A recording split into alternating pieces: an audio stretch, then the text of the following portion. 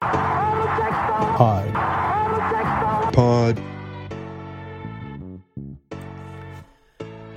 We'll open this pod with the biggest news of the day. Welcome to Free Agency 2019 and the stunner, not Kemba Walker to the Celtics today. Al Horford to the 76ers. Official 3 years in Boston done for Al Horford. Now you might be listening to this and things flowed so quickly today that you would say, alright, Kemba to the Celtics, I heard that yesterday. Horford, I thought I heard like 3-4 days ago it was done, he was out of here. Well, things changed this morning. You wake up, a couple reports stated that as Kemba officially sealed the deal with the Celtics before even Sunday began, which sent some people off the edge. Horford might have been looking back at the Celtics. Now, that did not turn out to be true. The Celtics engaged the Nets, the Hornets on a sign and trade that ultimately just became a sign and trade between the Hornets and Celtics for Terry Rozier. We'll still see what the Celtics are going to get out of that as far as exception goes. You say, alright, the Celtics might be sending Irving out to the Nets in that same deal. All of a sudden you keep Kemba through the trade and you suddenly keep the rights to Horford. Now it appears via Steve Bulpett that interest was never on Horford's side. He stuck it out that he was not going to be heading back to the Celtics. And as the destinations waned throughout the day, and as you'll see throughout our show today, New Orleans, right off the list. Other destinations, Dallas, started to spend their money. So you cross these teams off the list, and Ben Rohrbach, later in our show, reached out to Horford's camp apparently, and still got nothing definitively, but behind the scenes that whole time, they were just waiting for the shoe to drop in Philadelphia, and that was Jimmy Butler, who shipped off to Miami via sign and trade. Tobias Harris held out. He signed $180 million, but the 76ers did something very shrewd today. They held on to Harris's cap hold instead of putting him on the books right away. That cleared up about almost over $10 million in cap space. The 76ers bring Horford in at $109 million. Now that just hurt to read. I'm not going to lie. As one of the biggest Horford fans, as an enthusiast of what this guy did for the Celtics the last few years, and as you watch the Celtics still have nothing at the time of recording at the center position, the tease that he could return and round out that roster with Kemba was too big to not buy into and get disappointed by brutally later when you find out that Embiid's going to be coming back. The Celtics aren't going to have anything to withhold his overwhelming impact, and not only is the guy who used to withhold that gone, he's going to be on the other side helping Horford knock heads around, helping Embiid knock heads around when he comes back to Boston. That is devastating. Beyond the fact that adding Josh Richardson, that 76ers team looks like they're going to be the finals favorites depending on what Kawhi does. Kawhi says he's not taking meetings today. It looked like free agency was going to freeze, so I went over to the beach, try to channel some of that good energy that Wick Grossbeck did when the Kevin Garnett deal went down. Pray for that miracle. It didn't happen. It went the other way. That beach luck had been used up in 2008, and here we are. Now, Ryan Bernardoni, who makes a lot of good points, made a great point that the Celtics committing $110 million over 4 years to Horford while giving up a pick to Brooklyn to make it worth their while. That was the big equation we were trying to figure out this morning. Why would the Nets help the Celtics out in this possible reunification with Horford? Never was the case. And from the start, reports said that Brooklyn's unwillingness to do this just out of the kindness of their heart was what blew up that three-team trade that could have brought Horford back to the Celtics. Would that have been a sound move for the Celtics? It would have been great next season, but 2021, 2022, then around to 2023, and losing a Memphis pick possibly, probably would have been a Celtics pick, but I'm sure the Nets would have asked about the Memphis pick. Wouldn't have been great. I'm just trying to make myself feel better about this because I know the 76ers are going to come in and knock the Celtics' heads in with that big man duo. But that's probably some silver lining that you can take away from today if you're on the Celtics end of things, is that the Celtics possibly avoided a poor long-term commitment. Now, shifting to the center side of things, still no clarification there on where the Celtics are going. Bucks are closing in on Robin Lopez. Derek Favors went down to New Orleans. We'll see what happens at that center position, but ultimately, as I look at this picture now, where the Celtics are at the end of free agency on June 30th, because everybody signed today, it feels like, besides Kawhi, it's on the youth more than ever. Whatever ends up happening at a center, they're going to need Robert Williams to play. They're not going to be able to hide Gershon Yabusele anymore. And most importantly of all, Jason Tatum, Jaylen Brown, with another ball-dominant point guard coming in, they have to stake their claim, improve definitively over what they were the last 2 seasons, and this is their team now. The Celtics get a significant boost by Kemba coming in and maintaining the scoring that Irving left. But now Tatum, Brown, they have to do their part too. The only way this team's going to get any better than it was last year, with Horford going out the door to a competitor, is by them taking a massive leap. And that's going to be a lot. Forget the center position. They're going to be making up for the center position and some of the deficiencies that Williams and the others might be bringing to the table there. They're also going to have to uplift the losses they suffered from Horford walking out the door, the defensive lapses that are going to cost because of that. Especially if Enes Kanter is coming in as the center option. Tatum, Brown have a high learning curve ahead. In fact, this could be almost a rerun of their rookie seasons where they had Horford and veterans helping them out before. Now it's all on them, and the expectations are going to be carried with it. Indiana got better today.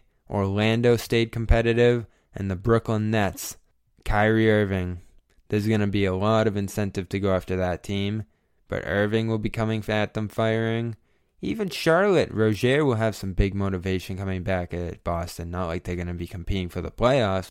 East did well. The East did well on day 1 of free agency, and the Celtics came out of it with some silver lining. But ultimately, the hype and tease that was Al Horford on day 1 of free agency leaves them in more pain than they ever could have been before.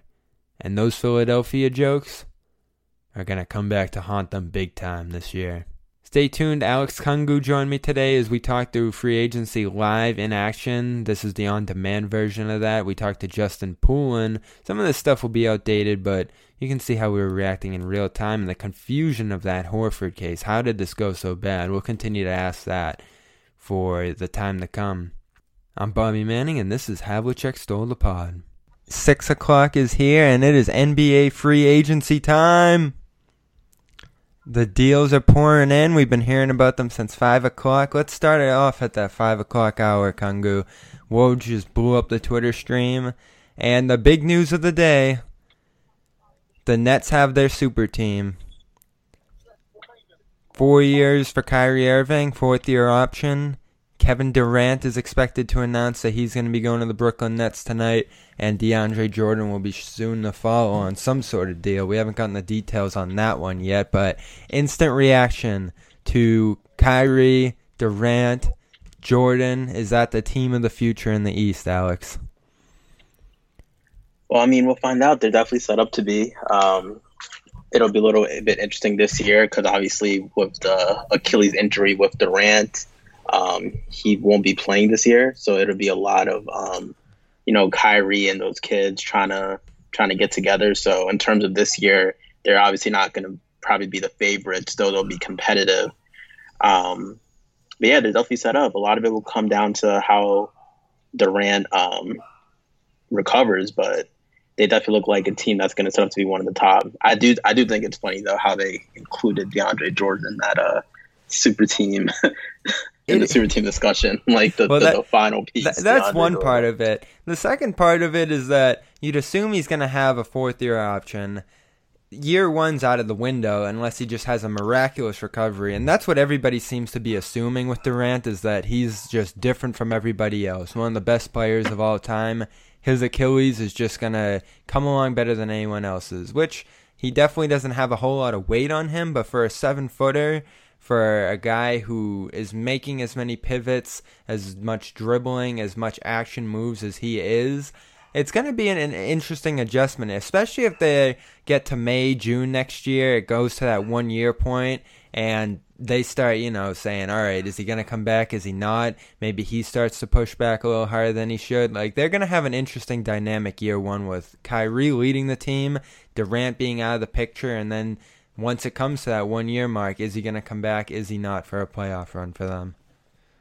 Yeah, and hopefully after how Durant ended up having this injury to begin with, I am hoping that maybe there isn't that rushing process and everything, and they just really just treat this year like acclimate yourself to the city, learn your teammates, your training staff, like get used to everything, like be cool, and he'll have his friends there, two of his closer friends, and Kyrie and DeAndre there sitting with him. So the hope is that he just takes his time and comes back as healthy as possible. But that first year is definitely going to be interesting, and I think it's a window for a team like the Celtics, for example. If they can, build a competitive team, this might be their window this year to try to get by them. Quick Celtics breather here. That was the news of the day. Obviously, the Nets have formed their super team for 2021. Next year, Irving's going to be the front piece of that team, and suddenly you have a very hateable team out there in Brooklyn. Dare I say, the most hated team in Celtics history. I tweeted that out earlier, Kangu. Some people weren't feeling it, but between Durant, they almost got Durant a couple years ago. He does the Golden State thing. Now they team up for a super team in Brooklyn, spearheaded by Kyrie walking out the door. I think that's not as big of a leap as people think. Yeah, and obviously right now the Celtics are trying to field a competitive team. Yeah, they're going head-to-head, same division. The fans obviously feel, a little upset about how it went with Kyrie and stuff like that. So I can understand why people are like, we don't want to hear it. But to your point, yeah, like this is kind of, if you think about it, this is what a guy like Danny Ainge was trying to build, what the Nets have right now. Like two big stars, you join them up together kind of in their primes. It's not perfect because of the Achilles injury, but this was kind of the plan. So it's great for the Nets that besides that, oh wow, Terrence Ross got paid $54 million. That's crazy. We'll get these deals as they come in. I'm sorry, but for besides that, yeah, like this is kind of what the Celtics wanted, and it's made up of guys that near misses. So good observation, Bobby. I definitely think you're right on that one. It's going to be angrier, more tense than people think. Even if you look back at most hated Boston athletes of all time, he's going to catapult to the top of that list, right up there with Roger Clemens and the like. It's tough to compare a situation where there's just going to be so much hatred for him in all of those meetings between the Nets and Celtics going into next year. Now, it seems like it's going to be a sign and trade, because the next deal we're going to dive into, Terry Rozier, $58 million to the Charlotte Hornets as part of a sign and trade. Now, we don't have the details on the sign and trade yet, but it was all part of the workings that we were just trying to wrap our head around this morning, because we heard murmurs. I heard murmurs from about 3 different sources this morning, Kangu, that Al Horford was starting to take a look back at Boston. Now, was that from the Celtics side of things? Because as the Celtics are trying to formulate things together now, a ton of momentum grew toward that 5:30 hour. Suddenly Steve Beaupet drops the bomb. He's not looking back at the Celtics. So it looks like a sign and trade signed up for Rozier that would seemingly clear the way for Horford to return to Boston. But on the other side, it doesn't look like Horford's actually looking back. It's just a very complicated situation right there, especially when you get into the nitty-gritty of what they're going to have to do to complete this sign and trade. Yeah, and it was obviously kind of, we saw Ryan Bernardoni kind of talk about it. So we started seeing, that deal come out, and we started to say, okay, like maybe this is the path. But when you really think about it, when the Celtics had a chance to sign Al Horford, because it's not like they planned to have Kemba Walker. Their initial plan was to at least bring back Al Horford. When they had that in the bird rights and him in the room working with them, they still couldn't come to a number. So when you think about that, even if now they had this plan together, would they have now just suddenly like changed their numbers, changed their years? Because when you start hearing like he's just completely dead set on not coming back, that must mean that like there's a legit. They had a hard line, walk away, and like Al Horford's expecting to get way more than what the walkaway is. So, like a lot can happen, obviously, but it is fair to wonder if it was ever really real. Well, there's other suitors out there certainly that we've heard about, but the Mavericks today, they hand $33 million to Dwight Powell. That takes up a little bit of their cap space. Then they max out Kristaps Porzingis as they were expected to. So the order of operations here for them, I'm not sure. That doesn't seem to be much momentum on the Dallas front now. Sacramento was mentioned as a team that would spill the bank on him, but they brought back Barnes on $88 million and then add Dwayne Dedmon to that as their center. So you would think Sacramento's out the fold too. And then add Trevor Ariza, who just got signed for 2 years, $25 million. Ariza to Sacramento Kings as well? Yep. So Kings, you can probably cross them off the list. Philadelphia. That's probably where you look next. Yep. Jimmy Butler's down in Miami. Yep. He's going to be meeting with them. It looks like momentum is shifting toward that end of things, and they're going to have to make a tough decision on Tobias Harris. If they build their core going forward, Horford, Embiid, Harris, it certainly works out, but that's an interesting core in itself. Is that NBA Finals worthy? I'm not so sure. And that's a lot of size that you're committing. You would really be committing a lot to Al Horford, and it's unclear if him and Horford and Embiid can play together in the front court like that as the contract goes. We know Al Horford's starting to lose a step a little bit, so if you kind of play him with Embiid, you're really putting the focus on him to be able to stay on the perimeter, and you're not closing games with him at the 5 because you're closing games with Embiid. So that would be it'd be an interesting but tough fit if you're, because I don't know how that. I don't think that's their first option though. I do think they would, if they lost Butler, Tobias, and it got to that point where they needed to swing on someone, they would.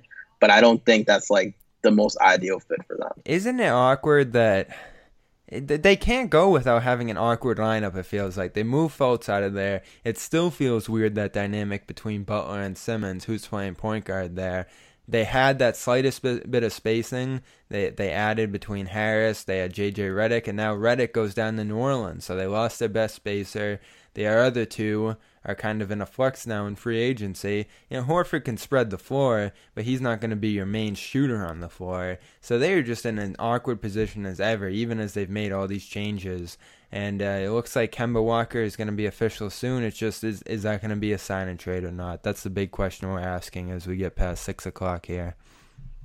Yeah, and I guess now, under the with the understanding that Al Horford coming back may not be as big of a possibility as we expected, even if you still kind of want to make these deals, sign and trades, because it would be nice to have the full mid-level exception. Being able to retain maybe bird rights on a guy like Marcus Morris too. I know you talked about him in our last pod yesterday. I wasn't as thrilled, but it's still an asset. It's still a potential if he doesn't get overpaid somewhere, where you could bring in a vet guy like that to just kind of, have some proven people on your roster. So it's still a smart move to do for the Celtics, even if the end goal doesn't end up being Al Horford. This is our free agency special. We're keeping an eye on Al Horford. All the signings across the league. We'll update you real quick. Kyrie Irving, Kevin Durant are headed to the Nets on max contracts. Rozier is part of a bigger sign and trade headed to Charlotte. Brook Lopez, Chris Middleton. Huge bargain, it feels like, for Lopez at $52 million over 4 years. Middleton got $35 million average annual value, so they didn't save a cent there. Garrett Temple is going to be joining the whole big three in Brooklyn. Rudy Gay back to the Spurs. Valanciunas back to the Grizzlies. J.J. Redick is headed down to New Orleans, as we said. Dwight Powell, Porzingis stick around in Dallas. Barnes and Trevor Ariza headed to the Kings with Dwayne Dedmon. Bulls land Thad Young, which is a big get for that young team. And Terrence Ross, Vucevic sticking around in Orlando. Derrick Rose to Detroit. I'm here with Alex Kungu. This is Bobby Manning. We're on the Celtics blog stream for the foreseeable future. And we'll be streaming this all onto the Celtics blog podcast. Havlicek Stole the Pod, which will be out tomorrow. You can get all of this on demand as we go with our live show. We'll take a little bit of an intermission, closer to 6:45. Justin Poolin's going to be joining us as our guest for this spot. Hopefully we'll have some more information about the Celtics as that time comes around. And there's just a lot happening. So stick with us, bounce in, bounce out, do what you got to do, get your dinner in, and we'll be here for you. So, Alex, anything pressing that you want to get out of the way first and foremost? Yeah, can we just a round of applause for Terrence Ross for securing the bag. 4 years, $54 million. People were talking about him as a guy that can maybe just get filled in on a reasonable deal with the Lakers or something like that. And way to secure the bag, young fellow. You know what I love about Ross? That guy just goes out there, takes a ton of shots, he's chucking it, but he racks up the points off of it. And I don't really care about the percentages and all that, but sometimes you just got to have a guy who can go out there and pour in the points through force of sheer will. Mm-hmm. And to add on to that, the Magic will also be adding Al-Farouq Aminu, which is reporting to a 3-year, $29 million deal. So Magic obviously in desperate need of length. Get another lengthy person. Great deal too. $29 million over 3 years is a steal in this market. Luckily, Portland. Yeah, that's like mid-level money. Portland just keeps rotating these athletic slashing wings though. Aminu goes out the door, and they somehow got Nasir Little, who's gonna fill that Mo Harkless role. It looks like they just rotated guy after guy who's doing the same thing there on the wing. Oh my God! Wow, I can't. Things are happening very fast. So Jeremy Lamb also getting some interest from the Pacers. They're trying to get him and Rubio. This is things are moving very quick right now, and we're still waiting on KD's. I don't even know if anyone's gonna watch that anymore after it was released of where he's going.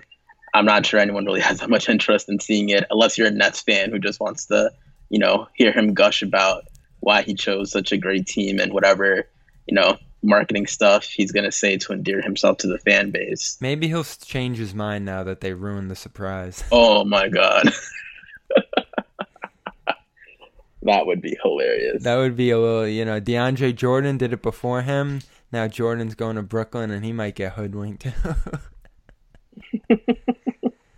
Oh, it's going to be a day, isn't it? So, it's kind of quiet on the Celtics front. It looks like the Kemba Walker deal is official now that we heard about yesterday. We gave a lot on Walker and what that's going to mean for the Celtics going forward. But now that it's in stone, now that Terry Rozier's officially out the door, any new thoughts today, Kangu? Yeah, a quick Celtics-related thing about Al-Farouq Aminu.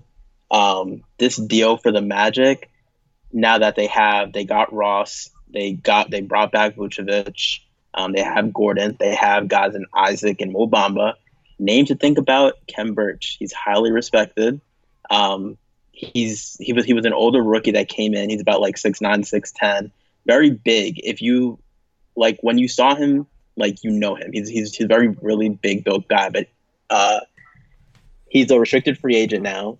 I'm not really sure if the Magic have as much interest in matching any type of offers anymore. So as a team that needs a big, he could be a potential option. So I don't know a whole lot about him.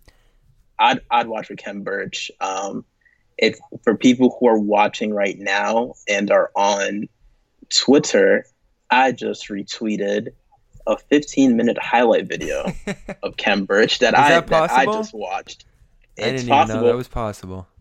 I just retweeted it from Cosmos. He's a good draft guy. He's a highly respected young guy. So I mean, it could be something that they look into in a non-Al Horford world. So let's pretend Horford just reversed course and has a great offer again. That's probably why he would look back. And I'm not even going to make any assumptions there because that is just crazy what's going on over there. I have no clue what's going on with this Horford situation. It looks like the Celtics are just making space, hoping that he'll change his mind, and there hasn't been a whole lot of communication there, which is weird because all you heard this morning was that maybe Horford's looking back that way from multiple people. We'll see what happens there. But pretend he doesn't go back to Boston. He's got a suitor elsewhere. Celtics still have that wide open gap at center. Now, if this sign and trade goes through, Congo, they're going to have the full mid-level, which is what, $9 million? Yeah, right about, which is much more than the 4.7 Yeah, that's a game something. changer. So this sign and trade's huge either way. And it looks like Dedmon's off the board, which was a priority for a lot of people. And we'll see who the next one is. Enes Kanter is supposed to be on the phone with Boston right after 6 o'clock. We haven't heard anything new on that, but Portland was on the phone with him as well, so they could be bringing him back. We got some low-key options here, but they're starting to come off the board quickly. You know, even Looney now, with Golden State not going to be paying for Durant, that you'd think they would certainly pay him and get that back in the fold. So they're taking off one by one. It'll be interesting to see what ends up happening with DeMarcus Cousins.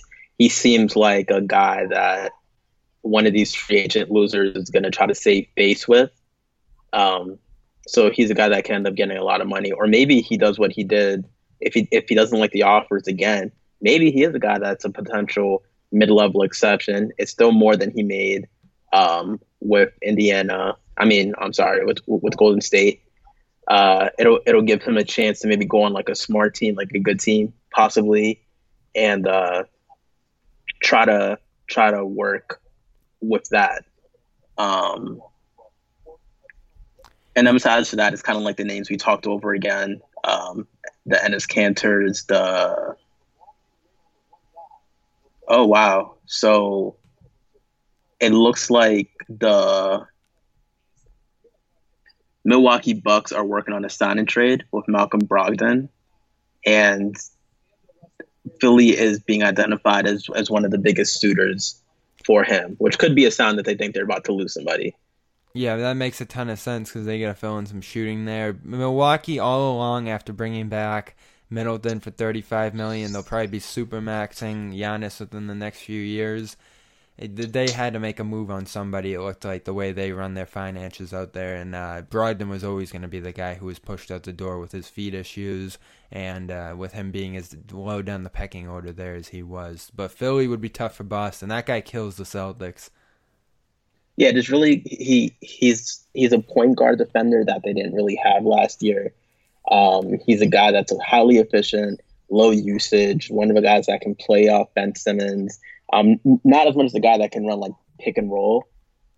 So that's why I kind of thought the Butler sign and trades Miami could be interesting for the Sixers because they can get a guy like Goran Dragic who can be a pick and roll threat with Embiid.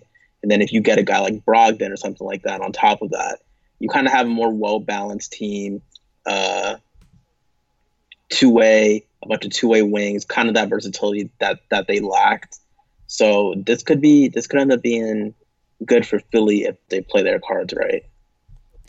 We'll keep an eye on the Lakers. They're strangely quiet right now. We got from one source that Kawhi could be moving there. Our old friend there. Who was reporting that? The Fox guy. that Kawhi. Oh my God. Broussard. Yeah, he was talking about Kawhi. Yeah. We'll see. That would be a real punch to the gut today. Nothing has really thrown a big one at me so far. Horford, getting our hopes up about Horford and then him reversing course, it looks like hurt. But if there's a big three of that caliber and out in Los Angeles, that's the one that's really going to hit me hard. Yeah. That would definitely be a big hit for the NBA. I said yesterday, it would lock in. One at a time. Give me 1 year off from the super teams. Yeah. Oh, this is interesting. Danny Green and the Dallas Mavericks are quote unquote heating up, and it looks like Green is gonna wait on Kawhi. I don't like the sign of that. To see what he's doing. Yeah, if I'm a Toronto fan, that's a little, it had me a little bit worried. Justin Poolin's about to join us in just under 20 minutes here. We're talking away in the meantime. We'll take our intermission at 7, so we'll go straight through Justin Poulin joining us here. Lots of news moving in the NBA. Ricky Rubio's heading to the Suns. 3 years, $51 million. Of course, the Suns off season is going the way it is. That's just a capper to what they've been doing so far. Oh, Lord. If I was a Suns fan at this point, Kungu, I'd be calling it quits. I'd be looking elsewhere. Speaking, like, the Knicks too, man. Like, I know, like, it's the Knicks. They're kind of used to this. But, like, to trade Porzingis and go through a whole year where basically everybody's telling you, like, you're the favorites, you're going to get Kyrie, you're going to get Kevin Durant, to then watch your rivals who, like, you know, from, like, I've been to New York a couple of times. There's like, it's a primarily Knicks city. Like, the Nets are like the little brother. But for them to come in and just take it over, just take over their city after going a whole year of hearing that has to be tough. Boban of the Jazz. Oh, Boban to the Jazz, Ricky Rubio to the Phoenix Suns. He was stolen away from Indiana. Yeah, Indiana's striking out big time. Thad Young out the door. Victor Oladipo, we'll see how he recovers. But they were a team on the rise in the East, losing a little bit of momentum. Darren Collison stunningly retiring as well. Oh, hold the phone.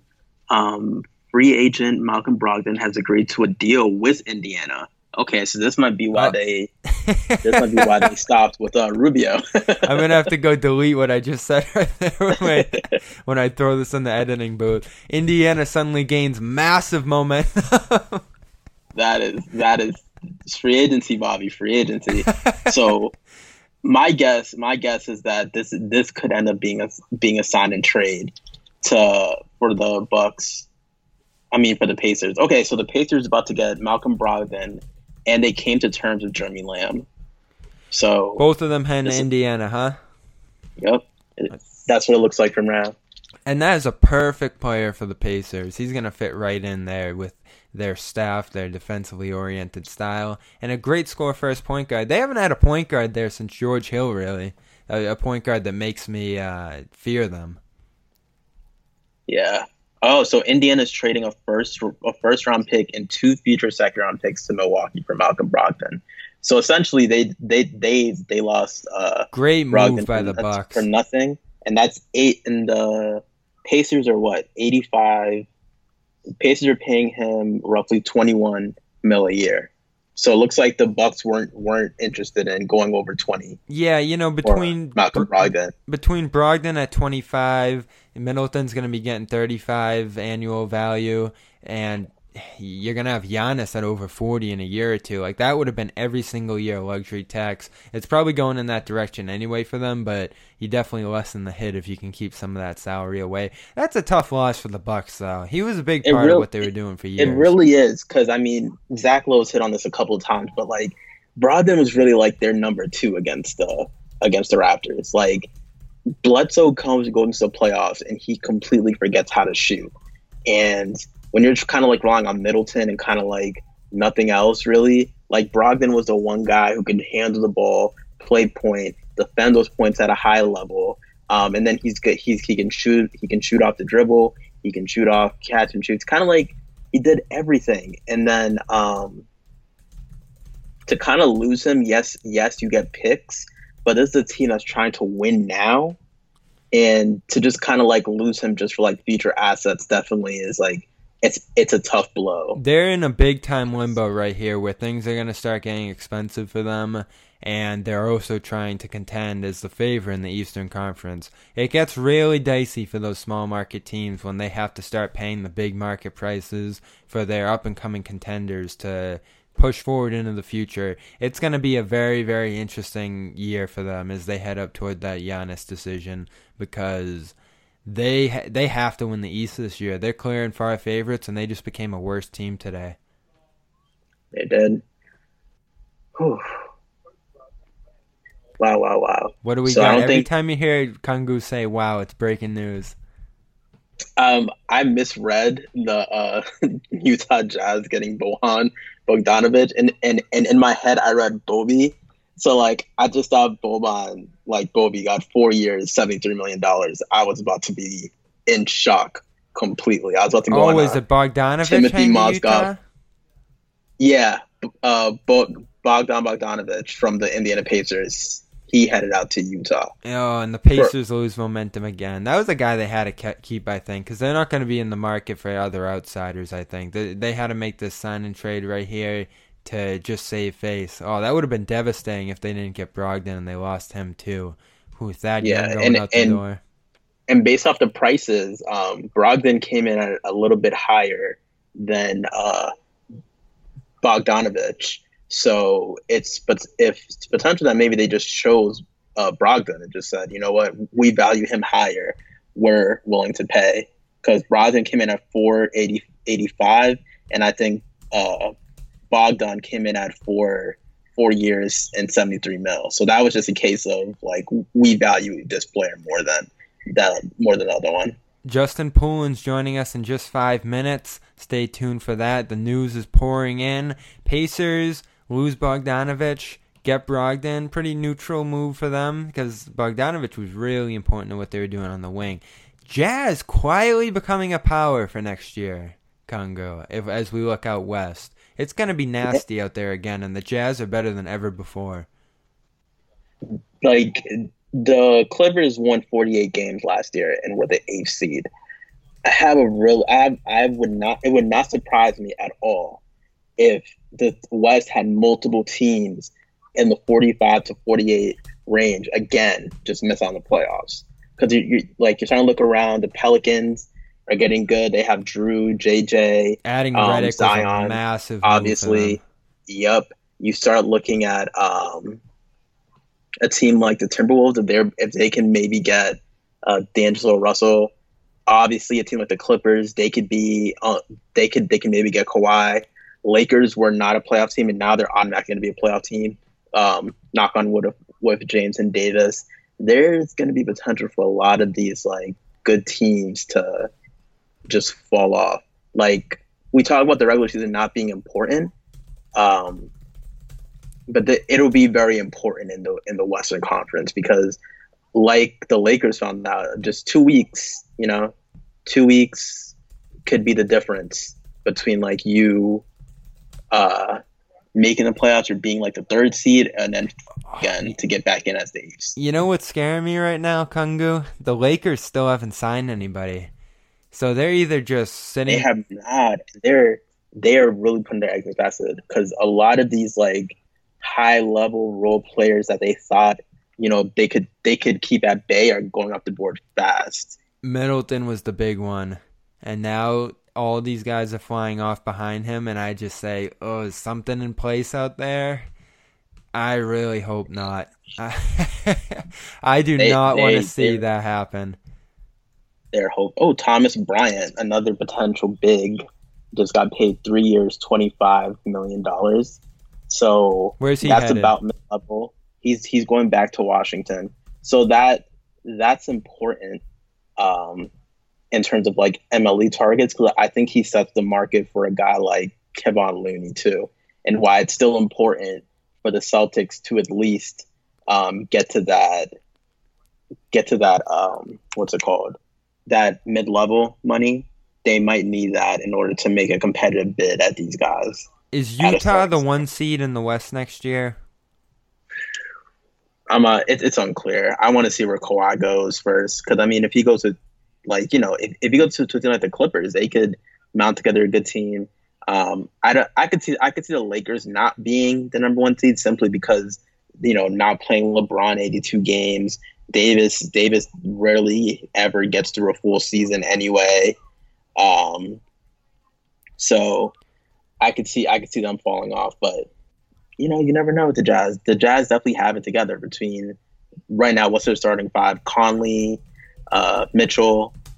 I don't know between Bohan or Bogdan and Joe Ingles. I don't know which one of them starts, or they both start. Then obviously you have I take Gobert off the bench down low. Okay, yeah, and then you have Gobert off the bench. And then Crowder if he's going to play the small ball 4. No. I think Crowder went to Memphis, right? Yeah, he got him and Korver. He went to Memphis, so we'll see how they round out their starting 5. But for sure, they're definitely a team that'll be in the running. quiet on the Celtics front right now. Not a lot of news or talks, not any updates on that sign and trade. We'll try to relate things as much to the Celtics as we can, but very quiet in Celtics and Lakers land right now. Mysteriously so. Pacers making moves.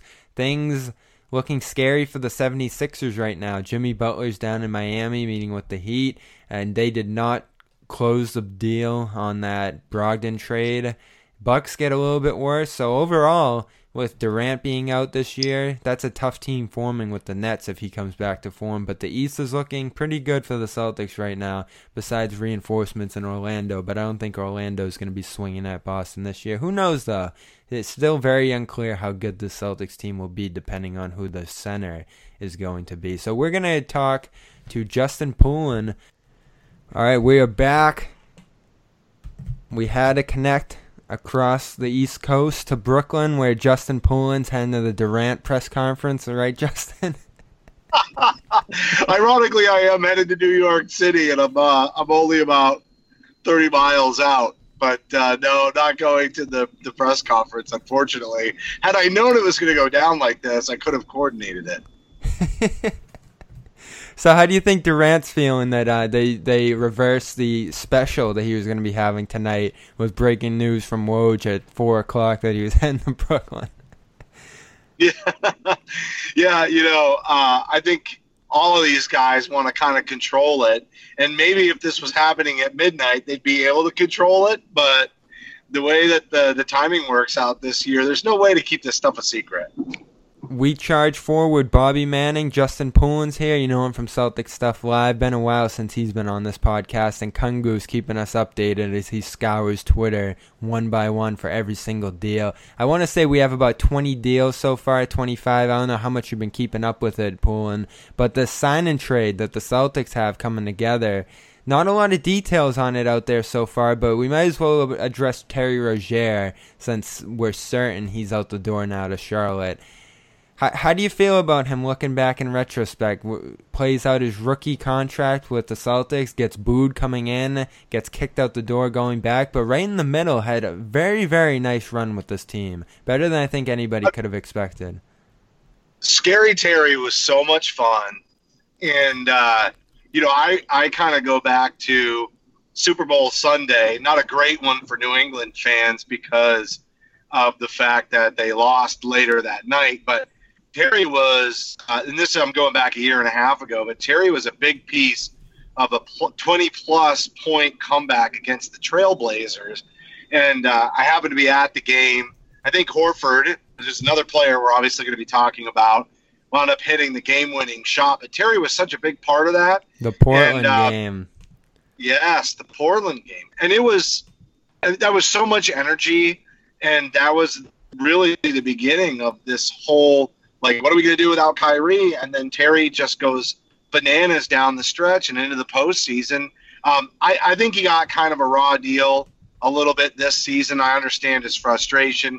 More to come on what was going on in that locker room. I'm sure things will leak out over the next several years, similar to what we heard about Rondo after he left. Stories began to break about his relationship with Ray Allen. And so we'll probably get additional details as time passes, but I think he's going to be great. He's getting a fantastic contract, way more, I think, than anybody really expected. And, yesterday, late morning, I began to tweet out that I felt like there was a possibility once Charlotte expressed interest in Rozier that maybe there was a sign and trade possibility here, and then that could help the Celtics keep Al Horford, which would obviously be incredible, to just basically lose the guys that they thought they were going to lose, and then replace Kyrie Irving with Kemba Walker. What a fantastic move that would be.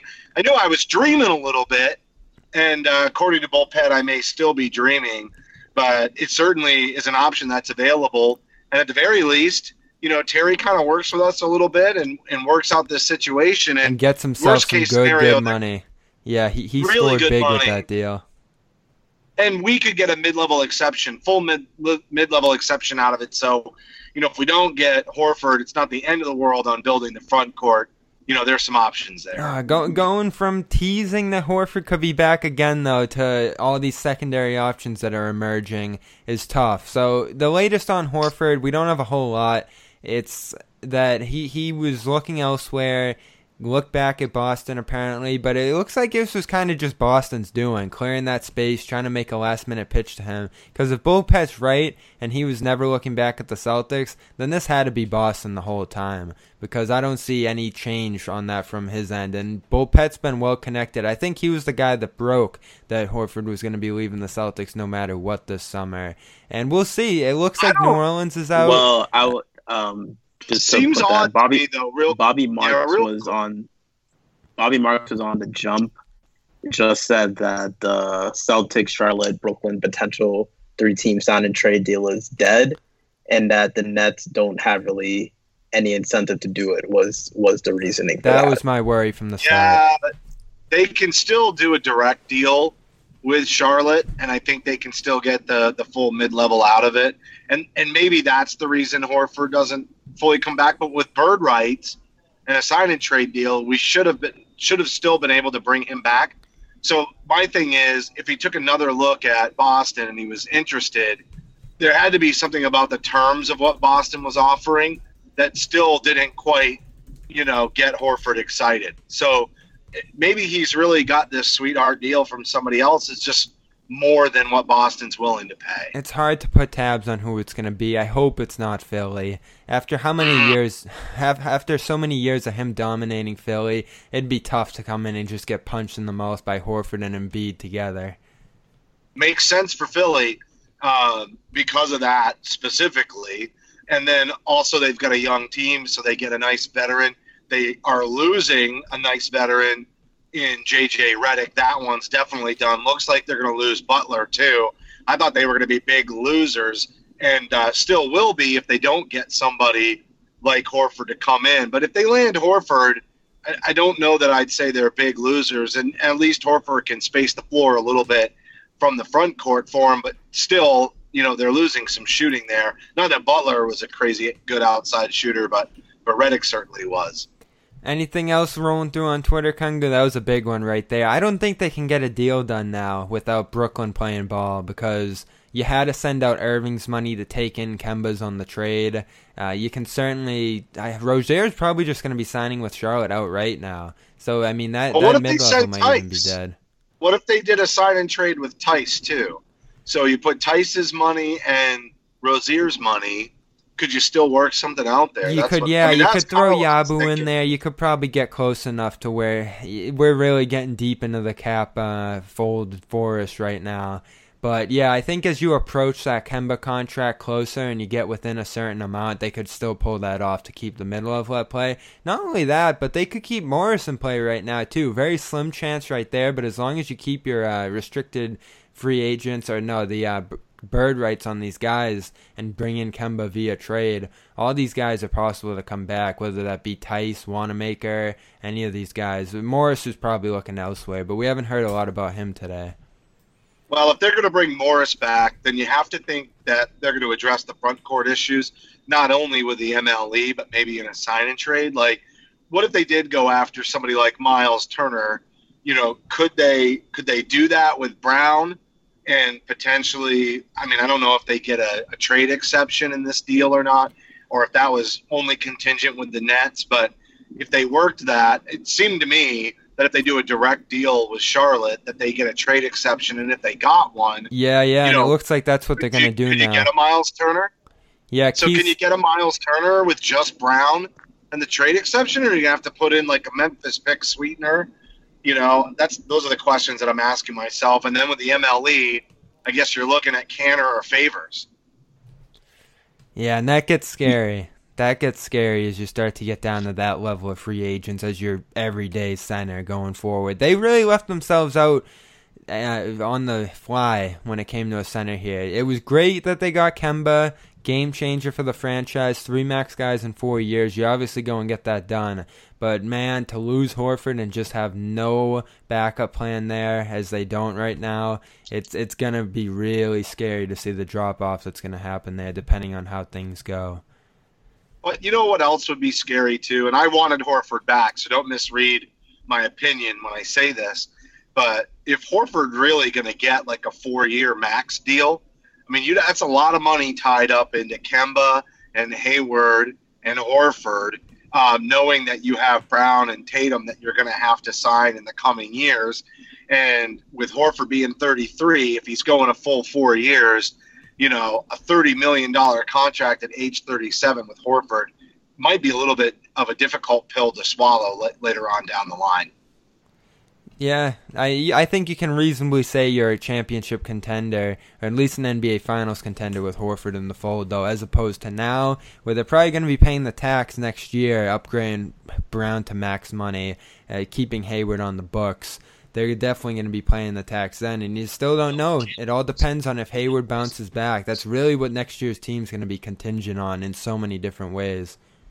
Well, just like this past year was a window, and we all sort of thought this could be the year, and the way that it played out with Toronto and Golden State and the injuries in Golden State, it definitely was a window year. I think that's what makes it so frustrating. But next year could be another window year. Kind of depends on how good the Lakers get. Looks like Toronto will get worse if Kawhi leaves, and he's looking at 2 LA teams. If he chooses the Lakers, that window doesn't look quite as good. But if he chooses the Clippers, then the window is kind of there, because the East, while the East is getting a lot stronger, especially with the Kyrie and Durant pairing, obviously Durant's not going to play next year, so it's not that strong. Toronto gets a little worse. Looks like Brogdon's out of town, for Milwaukee. And if Philly didn't get or doesn't get Horford, Boston does have a window next season depending on where Kawhi ends up.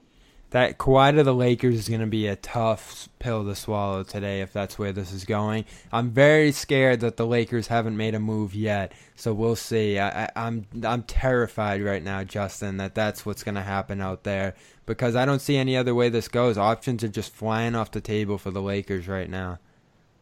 And all we did was make fun of them and say, no way this could happen. No way could they get Davis. No way could they do this. They don't have enough assets, and they go out and get Davis, and then they might put a Kawhi on top of that because of this recent trade giving them the cap space. This is definitely not something that anybody foresaw, but LeBron, Kawhi, and Davis, do you put that above the Golden State teams of late? I think you do. I think you could argue those are the 3 best players in the NBA right now. Pretty scary.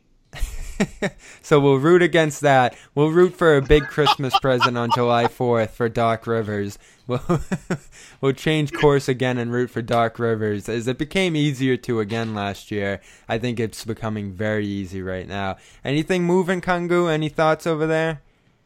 Yeah, so it looks like Josh Jovenbua, who's a Clippers reporter, is saying that the trade market for Danilo Gallinari is drying up quick, which is important because one of the Clippers' biggest pitches to Kawhi is that we can pair you up with another superstar. So now in the event that the Clippers are able to get a guy like Kawhi Leonard, that he'd be maybe the lone star going there. So maybe that does make an offer like the Lakers or the Raptors more appealing in that regard.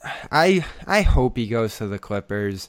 From the Raptors' perspective, I hate to see the Raptors fall off the map after their championship, but you win a title, that can, last you a decade or two, as we see the Celtics right now. We're still living off That's what they were going for.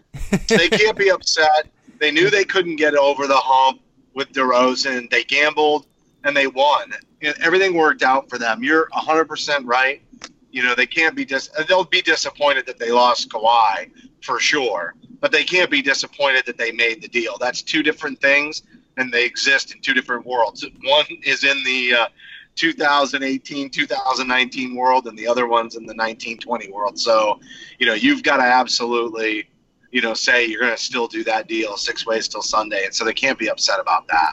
No doubt. I want to see a Clippers-Lakers rivalry. For the first time ever, there would be a great heated crosstown, or not even crosstown, cross-hallway rivalry in L.A. if Kawhi ends up landing there. That's the big one today. That's going to shift the landscape of the league. Kawhi really proved that he might be the best player in the NBA last year, the way he willed Toronto to a championship. So it's reasonable that while Durant's going to miss the next season, things are really heating up in Brooklyn. There's a lot of risks there. Kawhi is absolutely certainly going to make wherever he goes an NBA Finals contender or a championship contender right away. Oh, Absolutely. yeah, 100%. All right, so Celtics, big men, who you thinking, Justin? If it's not Horford, who you got your eyes on? Well, Miles Turner in a sign-in trade, I mean, not a sign-in trade, but in a trade would be really good, mostly because he's young. And, if they're really not going to, take a good, solid crack at it this year, and I'm not saying they won't be competitive because they will, but if they're not really going to take that crack at it, I'd like to see him add some more younger pieces to just continue kind of that stage when Kemba is aging and coming to the end of his contract. He'll have a 4-year deal, so you'll still have potentially, I guess, Tatum in his mid-20s. You'd have Smart kind of coming into those glory years for a guard, and then you'd have somebody like Miles Turner. Those would be some nice pieces. But I'm assuming you're going to have to give up Brown, and if you do have to give up Brown, is that enough? Or are you going to have to give more? So those are some of the question marks that I have there. If you're going to go with the mid-level exception, I know Looney is one that everybody's been looking at, but I think with the loss of KD, maybe they'll end up securing him to stay in Golden State. Have to. So now it's down to Canner and somebody like Derek Favors. Both of those guys can rebound a decent amount, but they're only playing low 20s in terms of minutes. There's a reason for that, and that's where, you kind of get scared a little bit, and then you start looking at, all right, well, maybe they bring back Tice for a little depth. Robert Williams is a player who's got, incredible athleticism, but he's still really young and can't wait to see what he becomes in this league. But there's definitely a lot of question marks even on, and I think it's really you're just building depth because you're so thin already. Even with Horford, you're thin. So I think you got to bring in a few different options. Just in the event that there's any kind of an injury, it would be devastating. Kongu, what do you think of the Miles Turner route? I think Indiana's poised to be giving up one of those bigs. I'd prefer Sabonis to some degree because I think there's still a whole lot of upside there. Defensively, you probably want Turner for the shot blocking, all that, but is that a guy who can play the end of the games for you? I think that's a big question. Yeah, and I mean, I don't think that's realistic. I don't think the Indiana Pacers are motivated to move a guy like Miles Turner. If anything, they'd probably want to move a guy like Sabonis before they move someone like Turner. Like they paid Turner. That's their center of the future. That's the guy they've been grooming. That's he right. Was a defensive monster. He is their defensive monster last year. Like even in the playoff series last year against the Celtics, like the team already didn't go to the hoop often. But whenever Miles Turner was in the game, like there was no chance of that team even driving. Like he has that type of anti-gravity. So I don't see them as just a team that's just gonna like offer him up for a trade just because they have some bonus and some first round pick. So I do think we are gonna have to maybe readjust our expectations and maybe start really looking at something like Enes Kanter keeps getting plugged. So whatever you feel about him, the Celtics obviously like him, right? So he's probably going to be a name. The Robin Lopez is like you brought up. Kem Birch, like you brought up earlier, which, it's something, but, like that's not – there are guys where it's going to have to be like a center by committee type of deal is what the Celtics might be looking at. Would you take a shot on Cousins, Justin? No, and here's why. The chemistry issues in the locker room are just so well documented from last year, and you're bringing in a high-character guy like Kemba. I think this team really needs to heal, and I'm not saying Cousins, didn't play good soldier in Golden State this year. I'm sure that he did, but I think it's too much of a risk. I think the culture that Brad Stevens is trying to develop is so crucial, and you just can't afford a setback next year. I mean, if you're going to take a step back, it can't be a wash in the culture department. You can go down to the 4th or the 5th seed and be a scrappy, team that maybe makes it to the second round, and depending on how things shake out in the East, maybe even get to the Eastern Conference Finals again, but you don't have enough to get to the finals or win a championship. That's all fine. But to have, a locker room that is so divided is just not – it's just not a gamble that they should take. And to have Kemba, victory of an offseason in itself, it's tough to see Horford go. But to get nobody after that would have just been one of the most demoralizing summers in Celtics history. And it just happened so clean, so smoothly. Kemba didn't even take another meeting. What do you think the draw was, as everything's going wrong in Boston, for him to just come here and pick up the pieces that were left? Well, I mean, I think, number one, he felt a little slighted with the deal that was offered him in Charlotte. Number two, obviously, his days in UConn. He knows the area, and he knows he'd be welcomed. Number three, I think, it's a perfect scenario for him to come into Boston and lead them after Kyrie. Everything that he read, it says total upside for him, and there's a ton of young talent. So not only does he get to still be sort of the man on offense, but he gets a supporting cast he's never had, even without Horford being in town. It can really share the load, and I think he's got some promise that just from looking at the construct of the team and knowing how the organization is run, and he saw what Brad Stevens did with Isaiah Thomas, so he probably figures that that's going to help him extend his career. These smaller guards tend to age really fast when they hit their 30s. If there's any risk in signing Kemba Walker, that's the big one. But knowing what Brad Stevens got out of Thomas, and that he loves to run pick and roll, and that's something that the Celtics love to do as well, especially the roll part.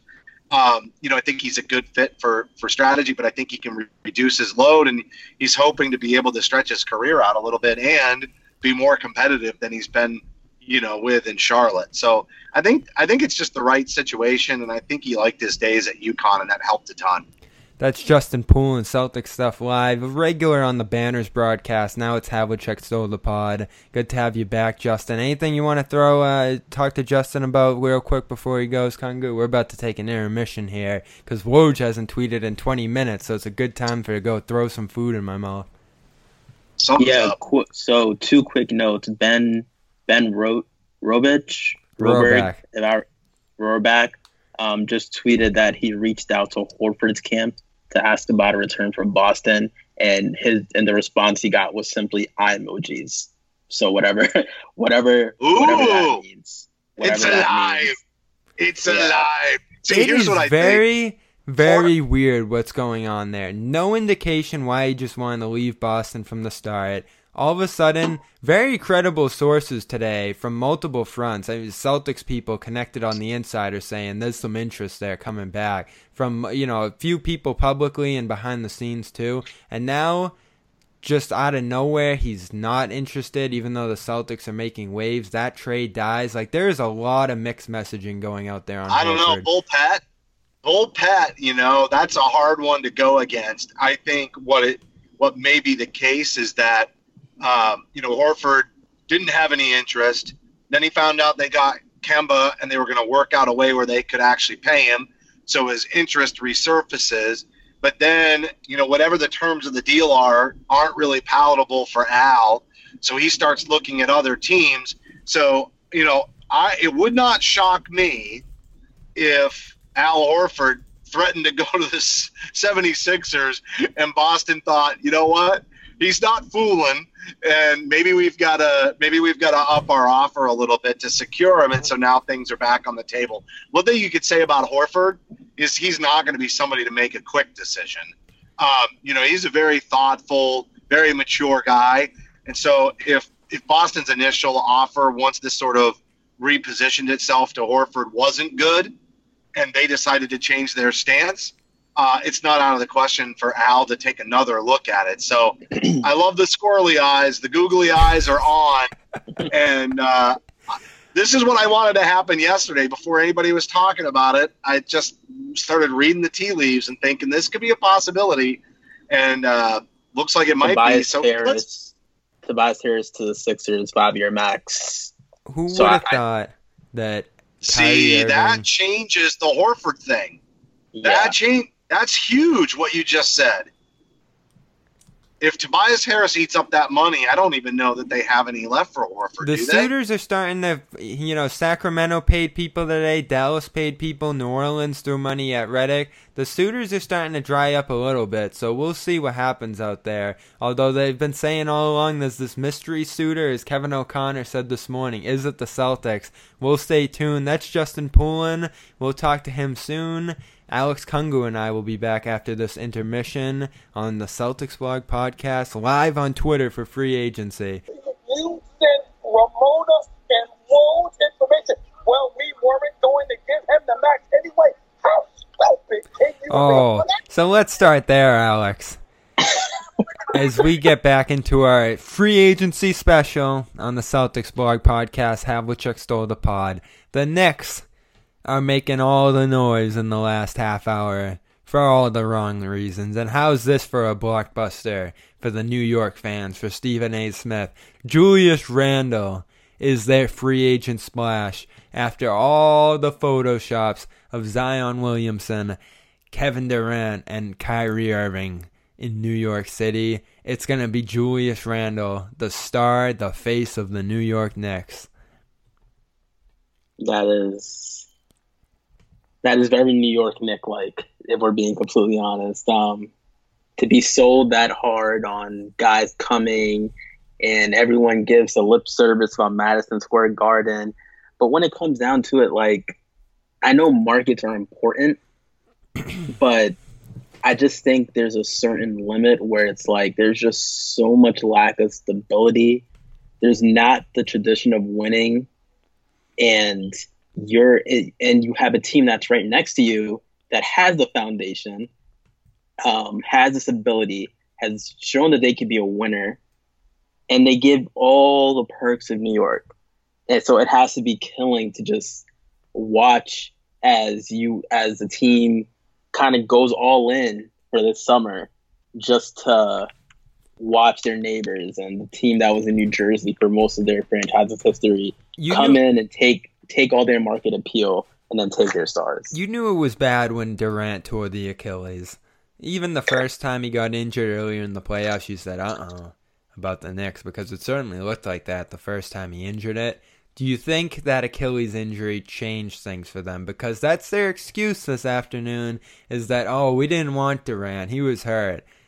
Definitely convenient time to announce that. But do you think that changed things for the Knicks, either from Durant's end or their end, as they claim? I don't. With the Knicks, you just never know. Like, it kind of. I think that they probably still want to, like, kind of contend and swing for those people and see that, but it's like, I don't know. Like, I just think they have to really. I think this is a summer where they have to be really reflective. They have to really look at themselves and say, like, you know what? Like, let's get out of the glamour business. Let's not focus on free agents or doing anything like that. Like, let's just grow what's here, and then from there, let other people see what we're building, and then make them want to join us. Because even the Lakers did that for a bit. They had their young guys. They were just focused on, building that and showing that. And granted, LeBron was probably going to go there anyway, no matter what. But you do have to at a certain point, like, just prove that you're stable. Yeah, start with one star, because they would have had space for one star, but instead they trade Porzingis and completely tear down all the salary they had on the team and any chance they had of building something last year, just to go after 2 stars based completely on them being New York. They had nothing from the very beginning to draw a free agent to the Knicks, and they just arrogantly thought that Durant, Irving were going to come there because it was the Knicks, and now they're left with Julius Randle, Frank Ntilikina, Dennis Smith Jr., and Kevin Knox. Alonzo Trier, too. You got to throw him in there. They could reasonably be in the running again for worst team in the NBA, depending on what they do going forward, when they had such high ambitions going into the summer. And then at the end of it, they say, we didn't want Durant. Well, that's not how you were planning a year and a half ago with the Porzingis trade. Yeah, and I mean it's just obviously just a very huge swing and miss for them. The only thing they really have going for them is obviously they have R.J. Barrett. They had a guy like Mitchell Robinson who was That's right, impressive. yeah. Their coach, they have their coach there, who obviously had, he showed that he could be a good coach and kind of like bring the best out of that young core. So I guess you ride out with that a little bit and then see if maybe after like next season, like you can kind of be in the running again. Who is the cap space left for Horford? We left on that eyeballs from Ben Rohrbach. His tweet, not too much has changed since then. Yeah, Minnesota's trying to move some money to get into the race for D'Angelo Russell. He is definitely still floating out there as an option for a lot of different teams. We await Kawhi Leonard's decision, which may not even be today. Jimmy Butler, it's been a very quiet day on his front, and Klay Thompson still hasn't signed with Golden State, which is kind of weird. He's expected to sign a max contract to stay with the Warriors, which is really going to leave Golden State with just Steph Curry next year, and Draymond Green for that matter. They can bring Kevon Looney back, but they have that Durant space cleared up. I don't think they'll have any cap space with Curry and Thompson and Green on the books, but definitely not as overloaded with salary as they could have been. They probably feel pretty good today, knowing that they had to throw the bank at Durant just because, and he made the decision for them that they were going to go in a new direction now, which I think they feel pretty good about today. Yeah, and I mean another thing that like the Celtics, they're probably going to try to engage the Brooklyn Nets on a sign and trade, hopefully to open up a trade a player exception for about like it could be a little north of $30 million right about. So though it's long-term big picture, you obviously wanted Kevin Durant, but at least now this kind of gives them some clarity on trying to create like a competitive team now and kind of build around the Steph, the Curry and Draymond, because, like they really suffered last year. They didn't have a lot of depth, and now instead of kind of saving that spot for KD and kind of punting this year, they're going to be able to potentially bring in another guy, another big name, or potentially get like a bunch of other small names together to then field a more competitive roster. I don't know how much flexibility they have, but it's going to be all on Curry, isn't it? Green was sensational in this setting last year, but everything changes when you take Klay out of the equation for them. It's just devastating that he suffered the injury he did there, because if everything goes the same and he's not injured, we're probably still talking about them as a finals team, aren't we? Now, 5 seed, 4 seed, max. It's crazy to think that that's where we are with the Warriors in a matter of a month because of what happened in those finals. Yeah, and it's just you could see how quick things fall in the NBA and why it's not, like why you should never just kind of punt on a year and just assume a team is going to always, be a dynasty or the team to beat it for perpetuity. Like things change, and when they change very quickly. So yeah, they're definitely in for a little bit of reset expectations down in the Bay. D'Angelo Russell, more noise from Mark Stein. Him and Anthony Towns were huddling as recently as yesterday, while the Wolves have been canvassing the league to make the trades they need to seal the former Nets All-Star. That's wildly interesting because you're going to have some big names moving out of that Minnesota roster. Chief among them is Andrew Wiggins. That's probably the piece they have to move to get this D'Angelo deal done, I would imagine. Is anybody taking that Wiggins contract, $27 million, increasing through 2023? The Wolves feel that somebody is. It's unclear. It's very unclear if somebody actually will or not. And the teams, who would be the teams? Like, I mean, maybe the Knicks. Like if they see a young wing, like it's gotta be them, right? It's worth the investment. Maybe they just missed out on a bunch of stars. Like you can probably package him as like, like something, maybe. Yeah, like it's unclear who actually would take the plunge for him. But like I also wouldn't be surprised if someone talk themselves into a 24-year-old who has a career average of 19.4 points per game to say like, hey, like maybe we can bring him in and maybe he takes a leap with us. You have to look at those teams at the bottom. New York is chief among them. I wouldn't be stunned, especially they can get up to I think $60 million now that they've done the Randall deal. They still got to sign RJ Barrett, so that's going to knock about $7 million off. They could reasonably eat that Wiggins contract, and I don't think anybody makes more sense than them because they just have nothing going for them now. Got to try to take a crack at a former number one pick, I would imagine. Charlotte could do it too, even after the Rozier deal, I think. Clippers probably not. They have higher ambitions.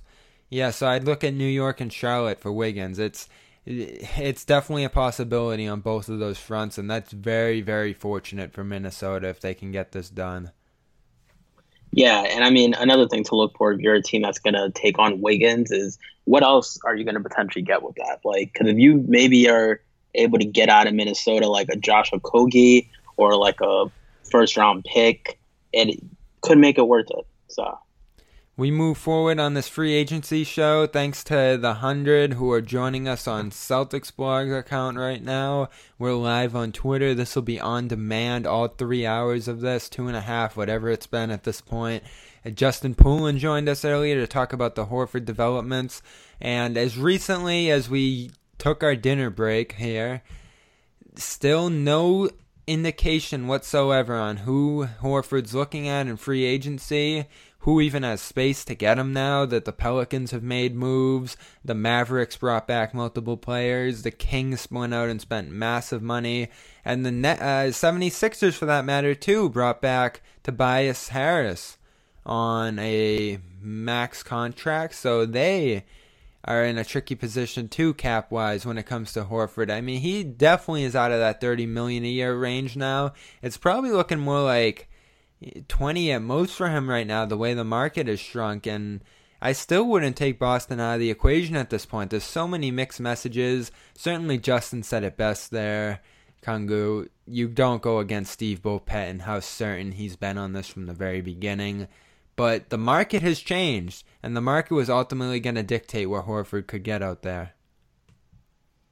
Yeah, and obviously we're still waiting. The way it looks now, just my hunch on it, if we're taking Bulpett, like we're not going to discredit, like we're going to take his word for that.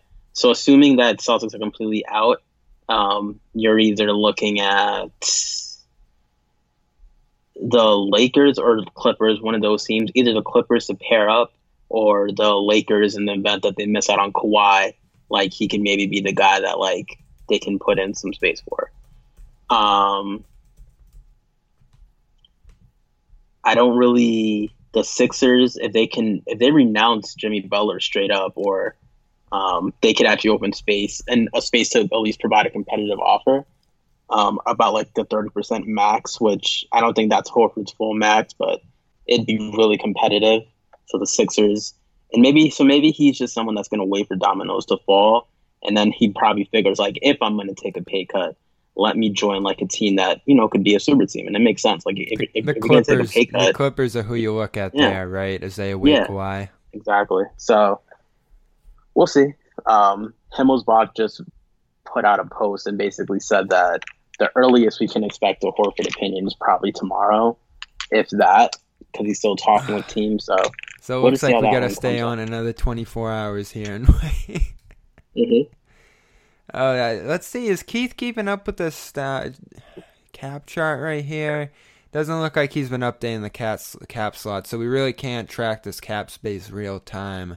And I'm just trying to imagine what this first year salary is going to look like for Tobias Harris in Philadelphia. He's going to probably start at right around 30, right? Is he a 32 guy? He did have bird rights in Philly, right? Yeah. Yeah, so he's going to be a little above that. They're getting tight there. Their max amount of cap space was going to be, let's see right here. My friend, the Knicks fan, says, any big free agents next summer? Oh, my God. Marc Gasol. How about that? Yeah, I don't. Philly could probably squeeze in Horford in that 20 range, but he's definitely not getting the upper 20s there. We'll keep an eye on Horford. Nothing's going to be moving fast on that front today. Are you surprised D'Angelo Minnesota is the fit out there? Yeah, I mean, I'm not really surprised. I just think that kind of came down to just friends who want to play with each other.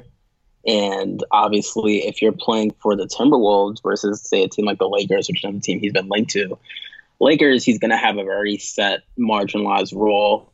And we've seen how that could frustrate volume scorers like a Kyrie Irving. And on the flip side, you go to Minnesota, like you're like the franchise along with Karl Anthony Towns, and it becomes you two, you and your best friend. Like, how far can you guys go? And you kind of did the rosters built around them instead of being just a piece. So I can kind of see the appeal from a personal level of why he would prefer Minnesota. We'll keep an eye on Butler. I wonder if the Lakers could be a destination for Wiggins as a backup option. They certainly have the space to fit him in there. That would be something, LeBron and Wiggins finally teaming up all these years later. I'm sure Lakers fans wouldn't be thrilled about that as a backup plan, but it's not the worst choice in the world. It's just LeBron gearing for a veteran roster right now, so that might not be the perfect fit. Mark Stein just tweeted, last two teams consulted furthermore listed two different destinations for Al Horford as Mystery Team Tour 2019 rolls on. So we're still in a position where no one really knows where Al Horford's other offer is supposedly coming from, which means, like, as we kind of hit on, that's either a wait-and-see approach of how one of the other biggest stars landed.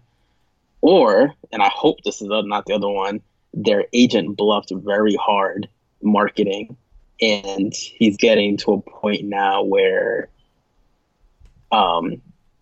he's trying to get teams to bid against each other, but then teams might have a set, number for them.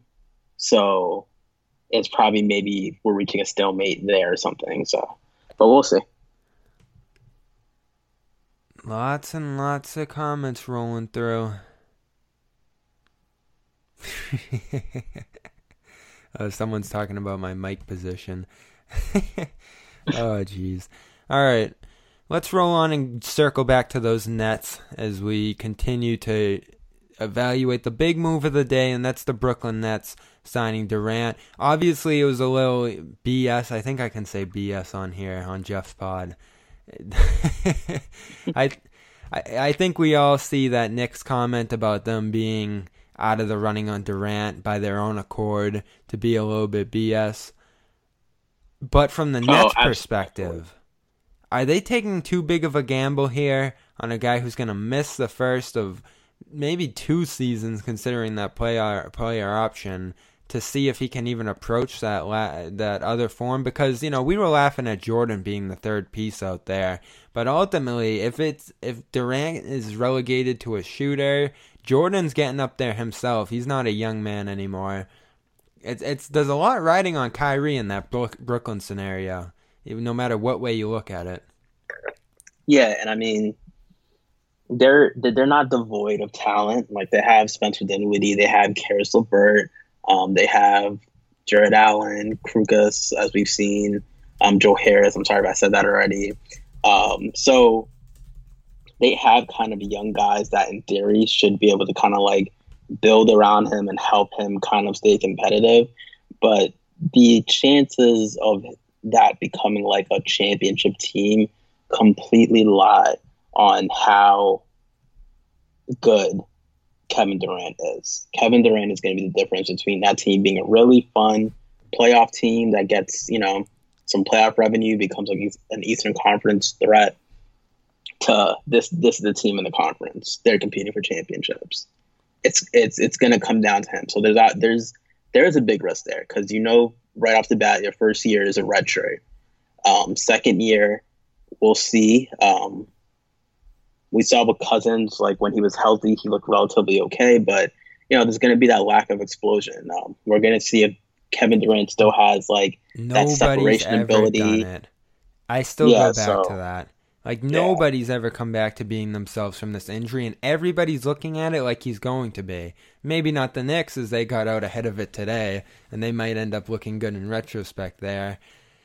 It's just, everybody across the league still viewed him as a max free agent this summer, and there's no precedent for the kind of return he's about to make. I go back to that again and again. It's a monumental risk. I'd probably do the same thing in their shoes, because when else are you going to get the opportunity to even acquire Kevin Durant a few years after the Brooklyn trade? It just could blow up in their face really quick. And first year, you're leaving it to chance, Kyrie and the youth. I'm still interested that he's going there in a very similar situation to the one he landed in Boston, to work with a new cast of young players who are trying to figure it out, and honestly felt like they did pretty well on their own last year. I mean, they're probably going to miss Russell a little bit there. Happy that they can compete for your championship now. But, guys who definitely feel like they can compete in their own right, with or without Irving. yeah, and I mean, I think they'll kind of run into that same thing where it's like, they probably this summer they see it going one way. It's like, oh, like now we'll have Kyrie, but then as time goes on, you start realizing like we might be winning more slightly, but it's nowhere near the role that I want. And guys that were used to getting a chance to get the ball, take a couple dribbles, maybe create some plays, now they're just relegated to a specific role. Like now you're a spot up guy. You're standing here, you're doing this, you're doing that. Your touches go down, your shots go low. It's harder to get into a rhythm. And it kind of becomes now like about Kyrie. And to Kyrie's credit, he did do a little bit of a better job, like in Boston, sharing the ball, being a little bit more willing to play off ball and things like that. But this also is not as talented as a core as the Celtics young core. So we'll see how willing that he is, especially if maybe they don't get off to the best of starts. And, like we saw in Boston, there's always a chance that this combusts very quickly. I want to get some details, because it does look like the Celtics executed that sign and trade with the Hornets for Terry Rozier. It'll be interesting to see what comes out of that. Probably just for that extra room on the mid-level exception that they were looking for there. But as things still hang up in the air with Horford, very, very interested to see what goes on there in the end. If nothing comes out of the Al Kyrie on the sign and trade front, they just execute that double sign and trade with Charlotte, even though it doesn't benefit them. Maybe a good little goodwill for helping Rozier. However, Charlotte's also committed, and so if Boston does work something out on another front, that part's sewed up. If they work something out with Al and it becomes worth it to play Brooklyn and get the ransom involved, Charlotte's already in. If the mystery team for Al wants only a small asset to play along, Boston rolls in Charlotte and get the cap benefits and a trade player exception. So Ryan Bernardoni pointing out the important fact that the Celtics already have this in with Charlotte. That's very done. And as Keith Smith points out, cap space has dried up very quickly around the league. The only teams that have 20+ million left, which is what Horford's looking for, of course, the Clippers, Knicks, Lakers, and Mavericks. So right off the bat, that's going to be 3 teams that Al Horford can go to. And maybe just 2, because if you think about it, I don't think he's going to the Knicks, right? So we can kind of cross out the Knicks. Then you're the pretty much Kawhi looking at teams Mavericks and Clippers, really. Yep. Maybe everybody's pausing and waiting for Kawhi right now, and that's honestly what it feels like, because things have slowed down quite a bit the last hour and a half. Yeah, I think now we're getting to a point where it's kind of like,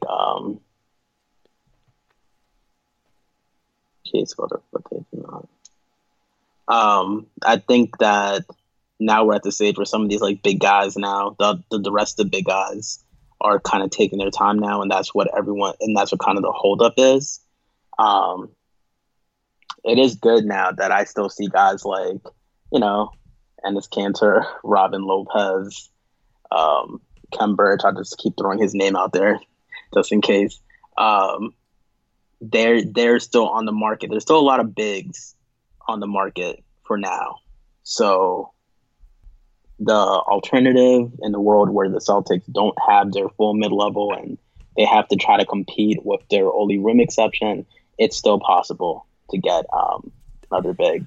Oh, we all looked during the season and we were like, we're kind of underrating that Horford player option a little bit. I don't think anyone even thought about it too much during the regular season. Now Al Horford might have the most interesting free agency of the summer, save for Kawhi Leonard. Who saw that coming?